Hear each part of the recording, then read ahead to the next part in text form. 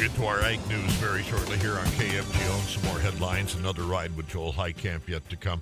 But we have Denise Kolpack with us. She is a Fargo City Commissioner. I follow her on Facebook, and I pretty well know that she's quite busy. And she decided not to make that drive to Bismarck this evening. And welcome to the Drive Time News Hour, Denise. Thanks for having me, Jack, and I hope everyone stays safe and warm in this blustery weather. I'm glad I didn't go. I understand that the highway's going to be shutting down around 6 o'clock. Yep, that is the case. So last night in the City Commission meeting, there was talk of finalizing some plans on that South University Kmart area, right? Yes, so it's actually the Dwayne's Pizza Strip Mall on University. Oh, okay, I'm sorry. But some of the funds were diverted from the Kmart project that was further south for this project. So, yes, it's a program that, right now the property has about $38,000 a year in property taxes, and after the renovation, after 15 years of tax incremental financing, we'll be bringing $438,000 to the city. So it's another great example of a good investment long term of a neighborhood that needs some renovation. And what will be the nature of the housing and the businesses? Will it be well off of the highway, so to speak, or University? It'll be set back from the strip mall situation that it is today, but it'll be multi-purpose building. It'll be housing and commercial. And right now the plans are still Dwayne's will still be there, in a renovated space, but other commercial with housing on top, market value housing on top. Okay. And there was some good news, I think, about 7th Avenue North and 32nd. Is that right? Yes. It's something planned.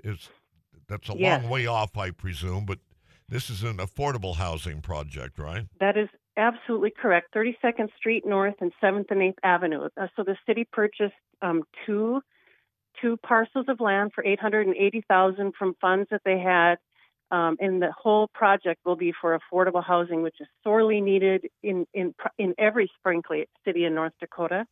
And getting ready to look at the MetroCog study that's coming out soon, but this is a great step in the right direction for affordable housing. And I would presume they're betting on the come that the city will grow out that. It's quite a ways out west, 32nd, right?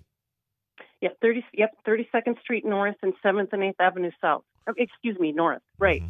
So, and it's all going to be renovated. We're going to be working with developers and see what they come back with. It'll come back to the City Commission for final approval, but again, Fargo and every city in North Dakota needs more affordable housing. You were in Bismarck last week, Chamber of Commerce, and rubbing elbows with legislators and such as that. Can you tell us what that was all about?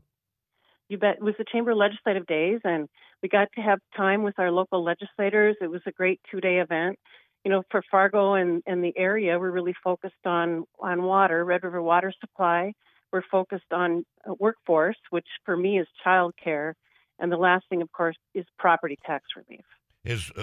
Did approval voting come up? It's going to go before the Senate. I wonder if the Senate could add an amendment to put Fargo back in as having it grandfathered by the citizens. Yeah, we're still working with our local legislators to see what will happen there, and we're certainly monitoring it and watching it. In fact, the city is going to be hosting our local legislators on February 28th to have conversations in all of those topics. So hopefully, we can honor the wishes of the voters and still have approval voting in the future, but we're certainly active.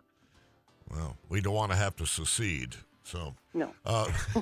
Denise Kolpack, thank you for joining us. Say hi to Dave for me. And I will. Pat that dog on the head.